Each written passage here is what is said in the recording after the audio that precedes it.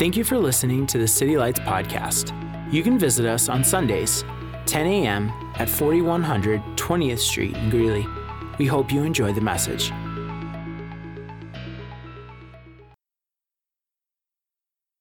Well, good morning, City Lights Church. I'm glad to be with you today. I hope your quarantine is going well in your homes. Some people certainly are struggling during this season, people who are extroverts like me. I like to get out and be around people, but introverts, I think, are thriving and really enjoying the season. Actually, I will say there's probably aspects to this season that I am enjoying. In some regards, I'm just as busy as ever, but in others, it is more of a break for us.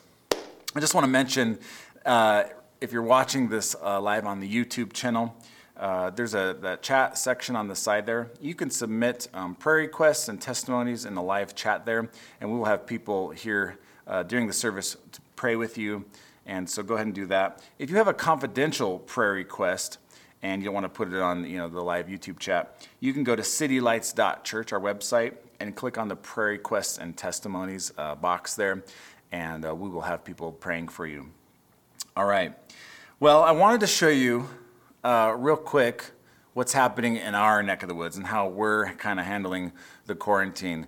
And so go ahead and roll that video real quickly.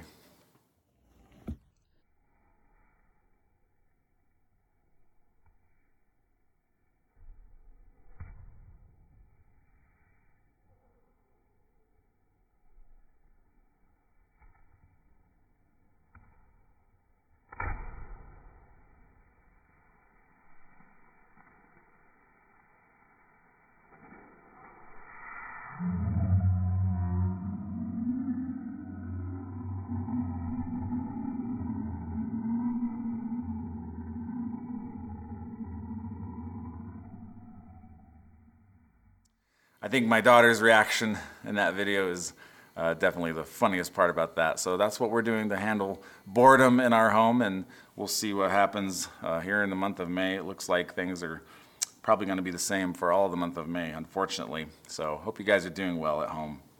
All right, last week we began a 3-part series called Forgiven and Free. Actually, it was going to be one message, and it just kept getting longer and longer, and each of my points became a message. And so this week will be part 2 of that series. If you haven't heard part 1, I want to encourage you to go back and listen to part 1, because everything I'm going to say today is built upon what was said last week. If you're watching live, stay tuned in, of course, so that we're all experiencing this together. But if you're listening on the YouTube channel after the Sunday morning service, or you're listening on the podcast after the fact, and you haven't heard part 1, just hit pause right now, go back, listen to part 1. The title of that message was God's Perspective. And so go back and listen to that, and what we're going to say today will build upon part 1. I'm going to do a quick review, and then we'll get into some new content. More than anything, God wants to have an unbroken love relationship with you. We've been talking about the fact that if we don't deal with our past, it will end up haunting our present. One of the illustrations that I gave last week was the fact that this current pandemic, the name of this pandemic is COVID-19. Why? Because it originated in 2019, Wuhan, China. They think November. But yet here we are in April, almost May of 2020, and we're being affected by something from the past. And here's my point. If we don't deal with our yesterday, our today and our tomorrow will be compromised. Okay? God knew this. And God, He knew that your past would be a problem, so He had to deal with it. Otherwise, that unbroken fellowship that He wants to have with you would be compromised. In order for you to have that unbroken fellowship with God and to live the resurrected life that He's called you to live, there are 3 perspectives of your past that need to be changed. The first one is God's, and we talked about that last week. When you receive Jesus Christ as your Lord and Savior, you are completely and totally forgiven of your sins. No strings attached, no strings whatsoever attached. I like to say it this way. We start from the finish line. When we come into the kingdom, it is done. It is complete. That's what Jesus said. We start from the finish line. If we had sin hanging over us, there was no way that we could enjoy a love relationship with God today. Okay, so God had to deal with our past. Now, let me read a couple scriptures in review here. Psalm 103, verses 11 through 13. It says this, "As high as the heavens are above the earth, so great is his love for those who fear him. As far as the east is from the west, so far he has removed our transgressions from us. As a father has compassion on his children, so the Lord has compassion on those who fear him." All right? As far as the east is from the west, so far he has removed our transgressions from us. Isaiah 1:18, it says this, "Come now, let's settle this, says the Lord. Though your sins are like scarlet, I will make them white as snow. Though they are red like crimson, I will make them white as wool." All right? I love that contrast there. I love the contrast between blood and snow. That's just such a sharp contrast. He's saying, what looks like guilt, I will make pure. All right? What do we know?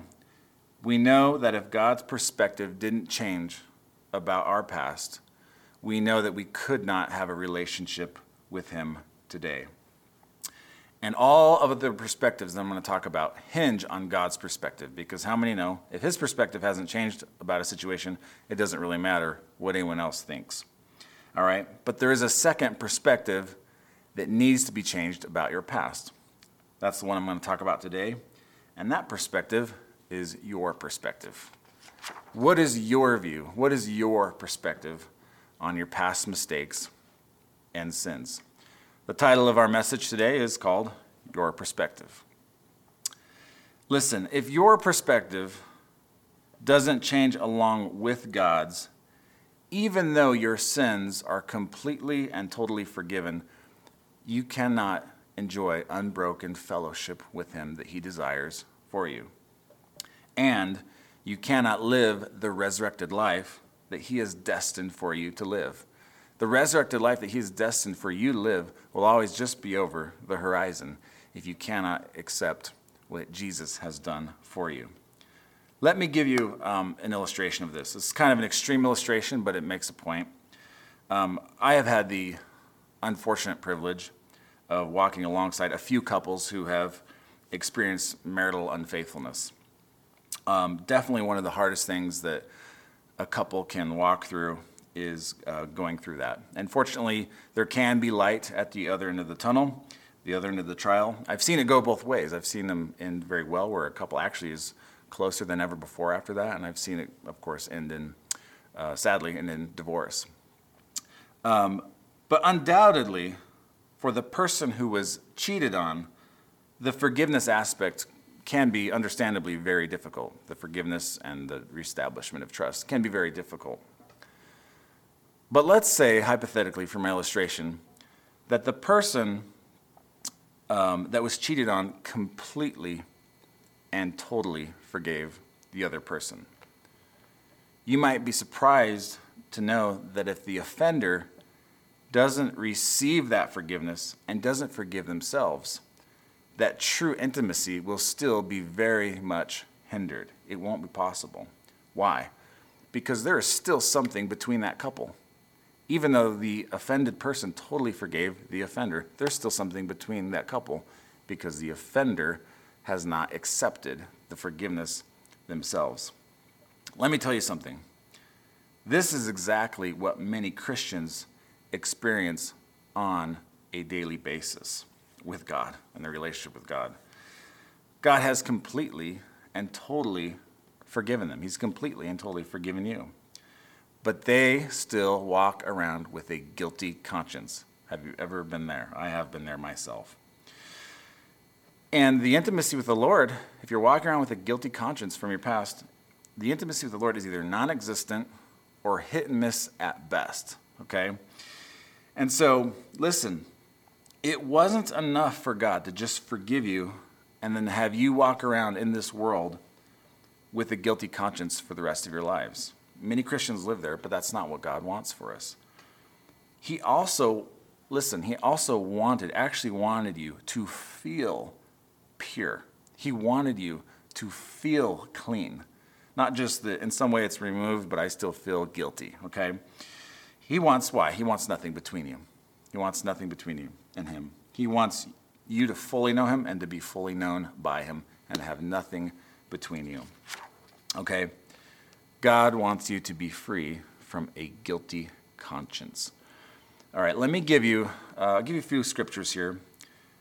1 John chapter 3, 19 through 21, it says this. This is how we know that we belong to the truth and how we set our hearts at rest in his presence. Let me just pause there real quick. He wants our hearts at rest in his presence, okay? If our hearts condemn us, we know that God is greater than our hearts, and he knows everything. Dear friends, if our hearts do not condemn us, we have confidence before God. Okay? Here is a truth to remember. Your heart can condemn you even though God is not condemning you. Your heart can condemn you even though your heart is not condemning you. Okay? God wants us to be at rest in his presence. He wants us to have confidence before him. Okay? And there's so many benefits to having confidence before God and coming before him in that way, including fellowship. But it's not God who's condemning our hearts. And I actually don't even have time to fully go into that. And I probably will build that up someday, that it's not God who's the condemner. But this is a massive problem in the church. Many people walk around with a guilty sin conscience everywhere they go. Give you an example of this. Over the years, I've had several people come to me, either in a service I'm running or in our church, and they said something like, I liked your church, the service was great, but I just felt judged, so I stopped coming. People were judging me. Pastor, I felt judged by you. And I'm usually shocked when I hear something like that because I've heard some doozies over the years of what people have gone through in their life. Everyone has a different past. Some of them are wild. And I've heard some doozies over the years. And to be honest, I usually don't remember what people have gone through. I don't remember the sins or whatever they maybe confessed to me. I usually just kind of forget those things. I kind of err on the side of just believing the best about people, maybe to a demise. Okay, so I really don't feel like I struggle too much with judging people. But when I hear people say, Pastor, I felt judged by you, or I felt judged by the people, or whatever, sometimes I want to say, you know what? No one here is judging you. The people aren't judging you. I'm not judging you. God's not judging you. I think your heart is judging you. I actually think there's something in your heart that's condemning you. Why? Because it's possible to be in Christ, to know him, to have your sins forgiven, and still have your heart condemning you, okay? It's your heart many times that's condemning you. And what happens is, unfortunately, people alienate themselves from the community and the church that they should be a part of, the relationships they should have, because their heart's saying these people are judging you. I'll give you an example of why this is true, why we know this. Have you ever been part of a group photo? All right, you take a big photo, there's 20 people in the photo. Who's the first person you always look at in the photo? You always look at yourself, right? And you're like, oh, the light, and my chin was a double chin, and you're really just conscious of yourself, and you're judging yourself, right? You don't look at all the other people and wonder, like, how they could have been a little bit better and their hair been a little bit better, right?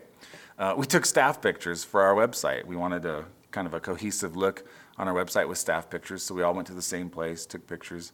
And everyone's like, I don't want to use that picture. I don't want to use that picture. This one gives me this, or my nose, my double chin, or whatever. And I'm just like, guys, people don't care about your chin. It's like, they're not going to not come to church because, this person, whatever. They're just looking to see that you're normal, okay? Okay, people are more self-conscious than you think they are. You are more conscious than you probably think you are. But this happens all the time in our relationship with the Lord, okay? What do we do about it? How do we have confidence before God? And how do we set our hearts at rest in his presence, okay? Now, before I answer that, I want to say what will not give you confidence, or at least what will only give you temporary confidence. Okay, here's an example. Having the perfect quiet time oh, I just had a great quiet time today. Now listen, quiet times are amazing, highly beneficial. God speaks to us, gives us peace. But if your consistency before God is because you had a quiet time, well then it's based on you, right? Or I read my Bible today, or I read my Bible 6 days this week, or every day this week, so I feel good about coming before God and having confidence before him and being at rest before him. Or I witnessed to someone today, so I feel good about my relationship with the Lord. Or I tithed today. I've been doing good lately, so therefore God and I have been doing good lately, and I have confidence before him. Listen, those are all temporary things that are based upon you, okay? And there's certainly benefits to everything I mentioned here, but none of them will give you permanent confidence and rest when you come before your Father. So what will? What will give you that confidence and rest? Let me say this. The only thing that will give you permanent confidence and rest before God, your Father, is the same thing that allowed him to forgive you completely and totally and 100%. And that is the blood of Jesus. The blood of Jesus is what's cleansed our sins. Listen, if it's good enough for God, the blood of Jesus, it should be good enough for us. If it's good enough for him, it should be good enough for us. And so I want to illustrate this, okay? I'm going to read a couple scriptures out of Hebrews. Hebrews is an amazing book, one of my favorites in the whole Bible. Hebrews references a lot in the Old Testament. And in the Old Testament, there were atoning sacrifices given for the people. Those sacrifices temporarily covered sins, but it's only through the blood of Jesus that our sins are washed away completely. Okay? Specifically, though, I want to talk about how it pertains to our conscience. Okay? Those sacrifices of the Old Testament, it was like sweeping it under the rug. Okay? Swept under the rug, but it didn't remove them forever. It kind of took care of them temporarily, but didn't and couldn't remove them forever. Okay, so let's read these scriptures as it pertains to our conscience. Hebrews 10, verses 1 through 4 says this: The old system under the law of Moses was only a shadow, a dim preview of the good things to come, not the good things themselves. The sacrifices under that system were repeated again and again, year after year, but they were never able to provide perfect cleansing for those who came to worship. If they could have provided perfect cleansing, the sacrifices would have stopped, for the worshipers would have been purified once for all, and their feelings of guilt would have disappeared. Okay, notice the feelings of guilt would have disappeared. But instead, those sacrifices actually reminded them of their sins year after year, for it is not possible for the blood of bulls and goats to take away sins. Okay? Let's jump over to Hebrews 9:13 through 14. It says this: Under the old system, the blood of goats and bulls and the ashes of a heifer could cleanse people's bodies from ceremonial impurity. Just think how much more the blood of Christ will purify our consciences from sinful deeds so that we can worship the living God. For by the power of the eternal Spirit, Christ offered himself to God as a perfect sacrifice for our sins. Okay, one more scripture I want to read, one more section, Hebrews 10:19 through 22. And so, dear brothers and sisters, we can boldly enter heaven's most holy place because of the blood of Jesus. By his death, Jesus opened a new and life-giving way through the curtain into the most holy place. And since we have a great high priest who rules over God's house, let us go right into God's presence with sincere hearts, fully trusting him. For our guilty consciences have been sprinkled with Christ's blood to make us clean, and our bodies have been washed with pure water. All right. See, all of those verses there deal with the issue of the conscience. It's not just God's perspective that is important in a relationship with him, because in a relationship, there's two people, right? There's another perspective that's important, and it's yours. Let me say it this way. The blood of Jesus wasn't just to satisfy the offended, it was also to satisfy the conscience of the offender. Let me say that one more time. the blood of Jesus wasn't just to satisfy the offended. It was also to satisfy the conscience of the offender. Okay? There is a work of supernatural grace. If we get the revelation of the blood of Jesus, there is a supernatural work of grace that God wants to do in our hearts, that we literally don't walk around with shame, guilt, and condemnation and guilty consciences. Okay? Guilt, shame, and condemnation are not tools that God uses for his children. If you're in Christ Jesus, you're a child of his. He doesn't use guilt, shame, and condemnation. There are other things he uses. Certainly the Holy Spirit convicts us at times, right? Okay? No, he wants that stuff off of you so that you can experience love, value, and acceptance. All right? Even though your heart condemns you, he is greater than your heart. Our heart is the one that needs recalibrated, right? Not him. Okay? We need to accept our acceptance so that we can walk as children of the light, sons and daughters, fully absorbed in his love. It's so good. This is the gospel. This is the real gospel, by the way. All right? We're going to continue to build on what I'm preaching on here, and I'm going to talk about one more perspective that needed to change. All right? I'm going to close with prayer, and I just want to pray that God gives you this revelation personally, that you see yourself as a spotless son or daughter of the Most High God. All right, let's pray. Father, I thank you for the work of grace that your blood wants to provide for us. God, I ask for revelation for your people to understand what Jesus did, not just to appease our sin from heaven's vantage point, God, but that we would so be transformed in our hearts that we would know that we're children of God. So, Lord, I thank you for this revelation. I thank you for your people. I bless them today in their homes, and I ask for your Spirit to be poured out on them. In Jesus' name, amen. All right, listen, there's one more group of people I just want to talk to before we close the service here. That's those of you watching. I've talked to people who have a life-giving relationship with Jesus, people who are walking with God, but struggle with guilt from time to time. But listen, if you've never received Jesus Christ as your Lord and Savior, you've never received his love and his grace, I want to pray for you this morning. And wherever you're watching, I want to pray for you. Listen, it's not in good deeds, good merits that makes us right with God. Salvation is a gift. It's a gift that we can never earn. It's a gift that we can never deserve. It's the gift of a restored relationship with our Father. If you want that, if you want to start at the finish line, I'm going to pray for you. Pray this prayer after me. Mean this with all of your heart. It's not in the eloquence of these magical words I'm going to say, but it's the cry of the heart that God sees. And so the best you know how, pray these prayers and pray this prayer and mean it with all of your heart. Repeat this after me. Lord Jesus, I believe you are the Son of God.